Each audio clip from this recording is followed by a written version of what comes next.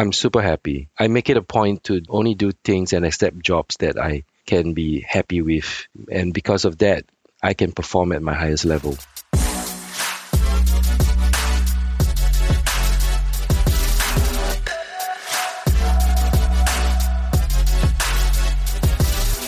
Hello and welcome to my dear listeners of Partners in Time.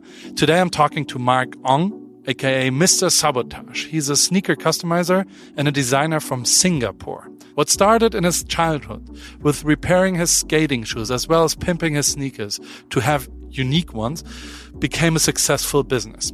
This year, IWC teamed up with him to create something super special, very limited and very, very nice that you don't wear on your feet, but maybe on your wrist. Stay tuned and listen to this episode to find out what I'm teasing here. It's super inspiring to listen to Mr. Sabotage, aka Mark. Have fun with today's episode of Partners in Time. Hello, Mark. How are you? Hi, this is Mark from Singapore. I'm feeling good. It's 9:30 a.m. right here. So you're in the middle. I'm in the office. In the middle of Singapore. That's nice. You're checking in. That's very official, the way you say hello. It's very good. Really? Yeah. You're saying, hey, this is Mark calling from Singapore. That's I love this. That's very good. I never done a podcast before, but I listened to some. So maybe that's where it's from. I'm gonna walk you through this. So you're a podcast virgin over here. Where you are in downtown Singapore right now. So you do live in Singapore. Yes, I live in Singapore, downtown. What exactly downtown? I think it's in the center of, more or less the center of Singapore. Well, if I think of Singapore, I think of that one like building with the three arches and the pool on top. And I've been there several times because F1 always stopped in Singapore. I worked in F1, and it's always been like I just have dizzy memories. Because Formula One always lives in European time when they go to Singapore. So, and I flew in from LA, so my brain and body got very much mixed up when I was in Singapore. So we had breakfast at 2 p.m. We had dinner at 3 a.m. and it was weird times, but it's also a very, very nice place to live because it's super international, right? And it has grown the last. Did you grow up in Singapore? Yes, I was born and raised in Singapore, and very, very happy to be here. Very proud to be Singaporean, and it's good. And you're gonna stay there, so there's no need to move to LA or to New York or to London or wherever designers go to, because you're staying in Singapore. I'm staying in Singapore, but I travel a lot because of my job. So I've been around the world, and I have friends all over the world where I can just call up whenever I visit, and we'll have a good time. That's super nice. Just to be clear, so Mark Ong is your real name, but Mr. Sabotage is how people recognize you, because that's as well as your Insta handle, that's your artist name, I would say. Can you tell me what you do?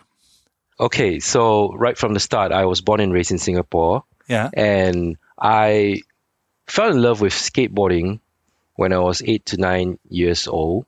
Great. And fast forward all that, I became a sneaker designer / customizer. It was just my passion, and it became my livelihood as an artist. How big is the skateboarding scene in Singapore? Is it legit existing? It is. It has been pretty active. I mean, we are a small city.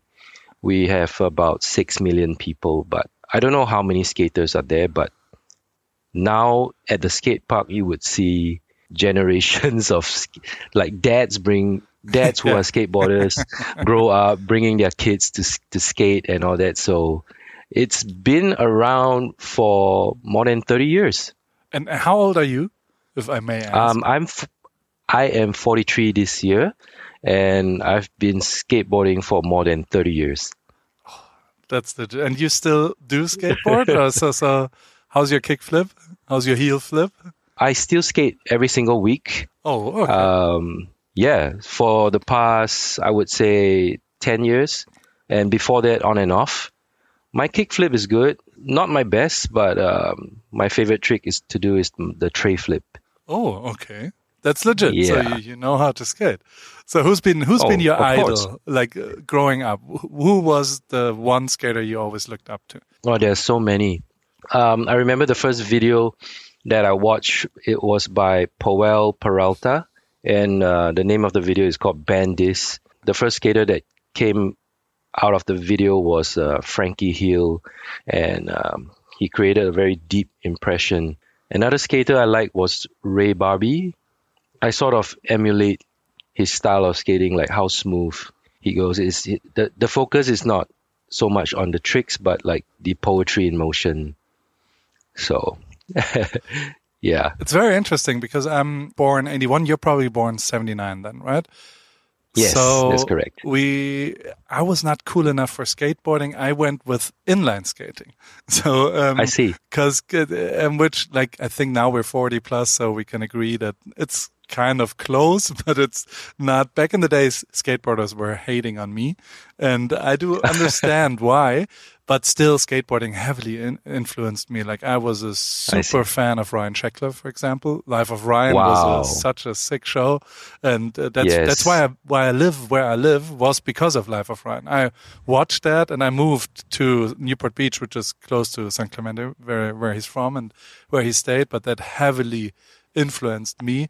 And Wow. now I think that all the nightjars and stuff, like it's the coolest I've ever seen it. And I'm heavily impressed by the LA skateboarding scene and Bobby Hundreds and stuff like that. It's so Yes. sick what they do for the culture, for clothing, for everything, for designing, for like, it's insane how important skateboarding is here in LA. So I'm kind of, I think, in the same boat as you were and still are, because as a German, I was craving for those videos. I was craving for like Yeah. when I was 12, I went to Central Park, New York, and went to the places where the skateboarding films took place, and that was my mecca. And you used that word straight away. Yeah. It was my passion. And I think a lot of people are struggling to find a passion right now because everything is available and it's a lot of, information is there.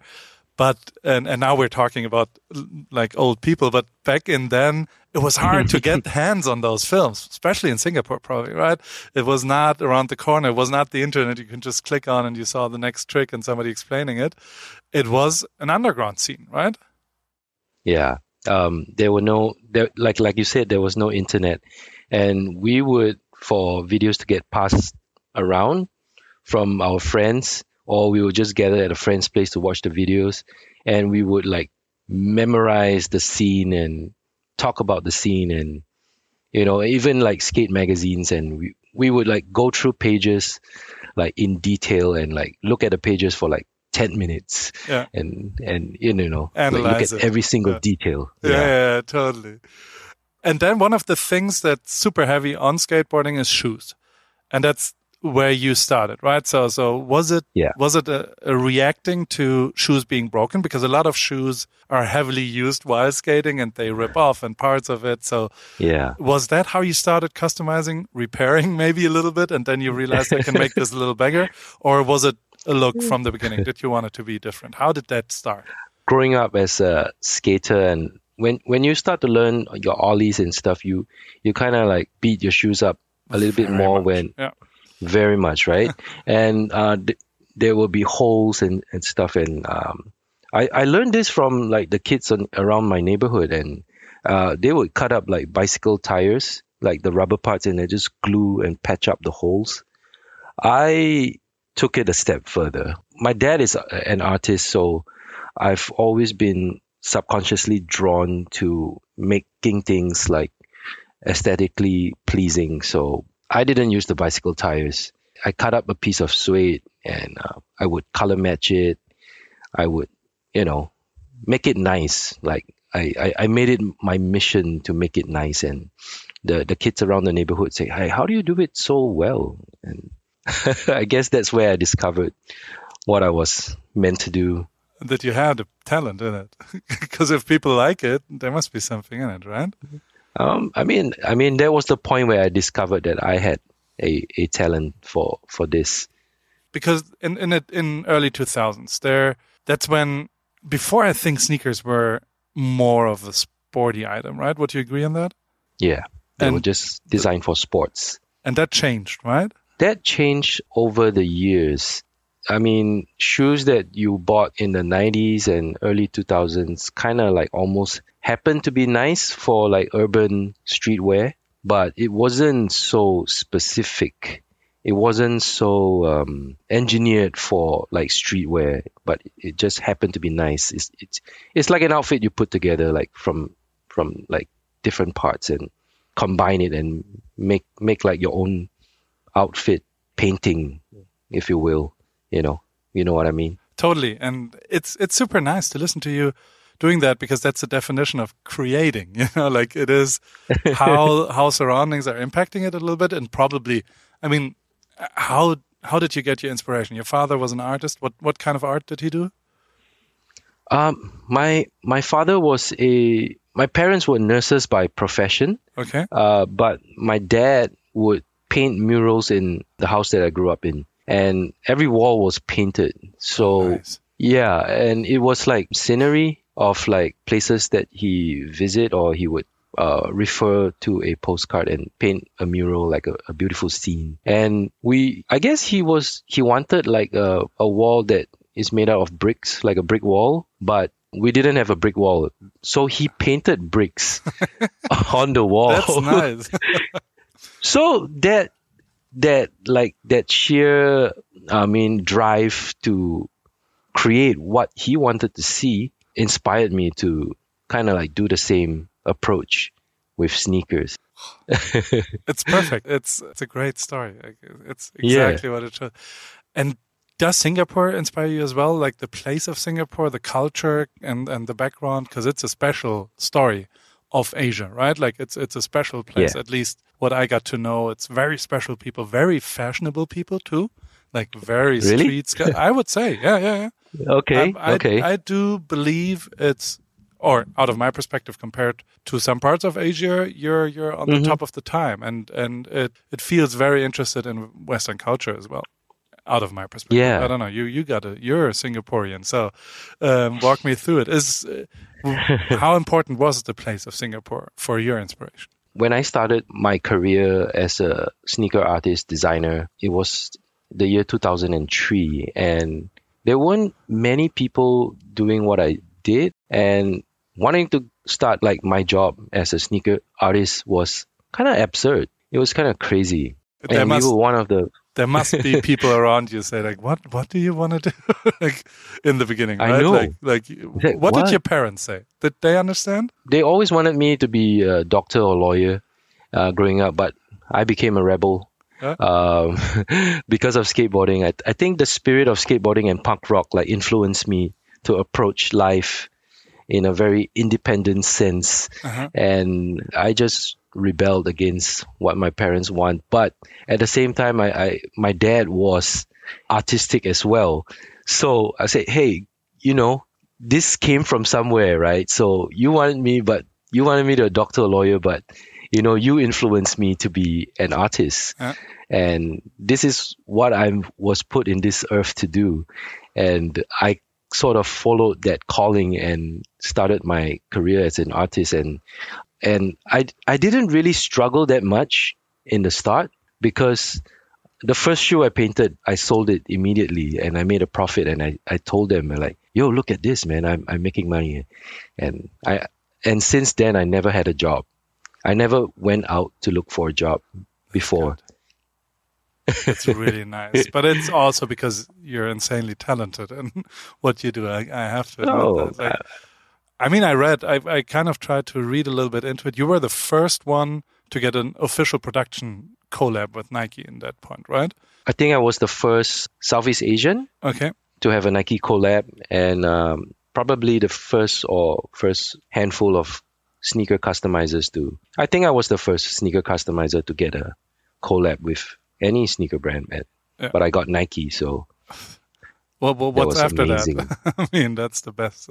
After that, I did like a lot of other brands, and it's fun. I do a sneaker every year, Okay. And yeah, I never had to sort of pitched for a job. Everything sort of like gravitated towards my passion. It's very congratulations to that, because that's Oh, thank a you.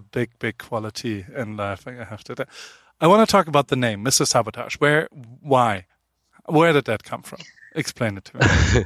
Funny story. I was in design school in Singapore, and I wanted I just learned how to use like Photoshop and create graphics and all that stuff. And the first thing I wanted to do was to create my own brand. And believe it or not, the name Sabotage just came up randomly because that was what I was thinking during that time. I don't even know why. And after someone hired me to order like a bunch of sneakers, I used that name without having a chance to change it or to consider like to rebrand myself. So so yeah, fast forward all that, it's been It's 20 still there. years. It's still there, yeah. It's still there. Yeah, that's good, and it's bigger than ever as we talk, right? No, I want to back up a little bit. So I joined a custom sneaker competition online, and I used the name Sabotage When was to this? brand. This was in 2002. Okay, so very beginning. Yeah, the very beginning. 2002, 2003. I entered a competition online. I submitted my design and I branded my design under the name Sabotage. And there was right after that, I mean, I won first prize. And right after that, like the next week, a retailer from Tokyo contacted me and ordered like a bunch of shoes, like 72 pairs from me. And they said, we want Sabotage. I'm like, okay, so that means I don't have a chance to change the name. No, absolutely not. It's funny, right? Yeah, totally. But I mean, Yeah. it works. I like it, and the whole. I mean, there's a repetitive pattern that stands out, right, with the camouflage stuff and everything. I think it Yeah. fits super well, like out of my perspective. But that's maybe I'm following you for quite some time, so I know all the Okay. stuff you do. So Thank you. it is it's really good, and I think it's a perfect match, the name to what you do. So it does fit. So, however, we are talking about like this is still an IWC podcast. So two yeah. things I want to know: are you wearing an IWC right now? What's on your wrist? I am wearing a Big Pilot, Good. 43 millimeters, Which color? and black. Okay, nice. Yeah, I really like that. Yes. But Yeah. what's happening with IWC? What are you doing? Because there is something. I know I've seen a little bit even, because I'm sometimes Okay. I'm in Schaffhausen and there's stuff on the walls Uh-huh. in the secret. I'm not allowed to talk about it, but maybe I've seen some stuff. But can you walk me through that? How do you, like, there's something coming up. How did that happen? What happened? Like, why is there an IWC meeting Mr. Sabotage or Mr. Sabotage meeting IWC, and what is it going to be? Talk me through it. Okay, so I think it was about a little over a year ago, I got contacted by IWC, and they approached me to see if I was interested to be a friend of the brand and have conversations about potentially working on a design with IWC. And I went for the meeting, and I spoke to Cindy, and it was really good vibes. And I didn't have like a watch contract with any other brand at the moment, and IWC is huge, and it was such an honor. And I looked through Pilot watches, and you know how they are, see whether I synergize with their aesthetics and stuff, and everything sort of resonates. And like soon after I was making shoes for Chris Granger, we chatted on Instagram and all. I say, wow, this is great. Like this company is really like friendly, and I only got like good vibes. Did you meet Christian Knob? Of course. Yeah, because he's super nice So- too, right? I really like him a lot. I met him I made shoes for him. He has a size 16. Yeah, that's what I'm saying. Like that's the shoes. biggest. That's probably the biggest design you ever made. Yeah. So I made shoes for Kobe Bryant. He's a size 14. And But Christian Knob is bigger than that. Right? Christian Knob is a size 16. He's tall. He's super tall. He's insanely tall. He's super nice guy. We had lunch in Schaffhausen, and I enjoyed my time. He introduced me to his team. I went to the headquarters and stuff. We had a good time. So me and Christian, we were working on a strap together, and we are going to present it sometime this month in Singapore and online. So it's going to be a global launch. I'm super excited about this. Me too. I'm because the problem is it's very hard to get. Is it limited, or is it? I think it's very limited. Yeah, I think it's going to be launched online. So first come, first serve. Oh no! Can you reserve me one? Just in case. And what color? Like, because I really like their color scheme and everything with the Pantone colors and everything. Is it following one color? Because I have the Mojave, so I'm now hoping that it has something to do with Mojave, or is it a different color? What kind of color is it? I think we explored different colors, and we kind of arrived at it matching the woodland. The green, the dark green. Super nice. I think the tones would match a Mojave as well. I haven't tried it, but I'm pretty curious. It's kind of a mix and match. It's probably it's gonna be, because is there some camouflage in it? It is camouflaged. Okay. Yeah, it is my signature X-ray tiger camouflage that I have been painting on my sneakers for the last 20 years. And right now, it's such a celebration to be able to apply that pattern onto a IWC strapped. How weird is it going to be that it's not on shoes but on wrists? Like it's similar, but it's same but different, right? So that's going to be interesting to see that, right? I think so, but when we design, the way I approach sneaker design is I don't want a graphic to be too interfering or like jarring on any of the products that I design, and same approach for the watch strap. So it's quite organic, I would say. So my approach is sort of like skinning the panels on the sneaker, and I use that. What kind of material is it? It's leather. Okay. Yeah, it's like really premium leather. The finishing is so beautiful. Are you wearing it right now? Did you put it on your? I'm not wearing it right now. I'm still waiting for my official strap to arrive. Okay. I think it should come this week. But I do have the sample. I've been wearing it secretly for a few months without being photographed in it because we can't tell anybody before it releases, right? Totally. Yeah. But congrats to that. That's going to be a nice. Thank you so much. I feel so blessed. Like a little present that's coming around when the final. Yeah.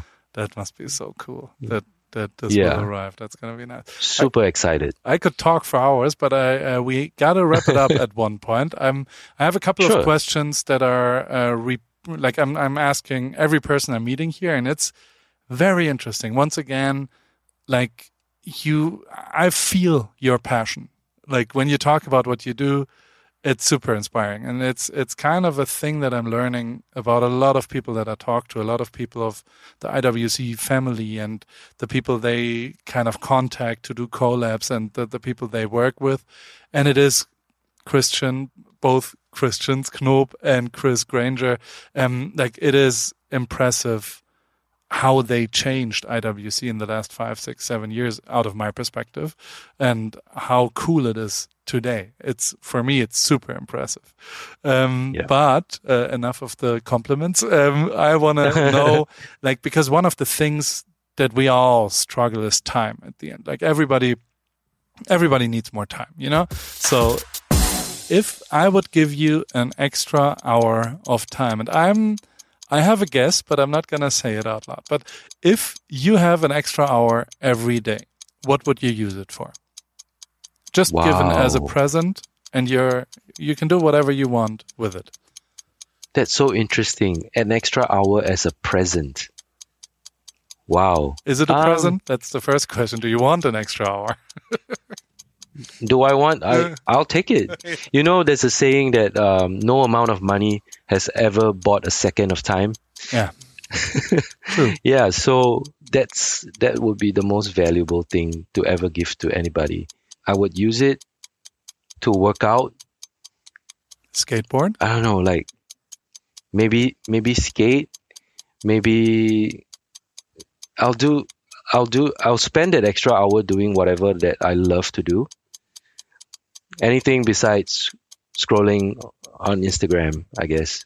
Something valuable. Spend time with my cat, together with my wife, and just wind down and like decompress and debrief, talk about the day, talk about what we want to achieve the next day, that sort of thing. But it is kind of like, honestly, congratulations that you're living a life that you don't have to chase jobs and you can follow your passion, you can create, and still you're excited about projects that you create. It feels like it, at least.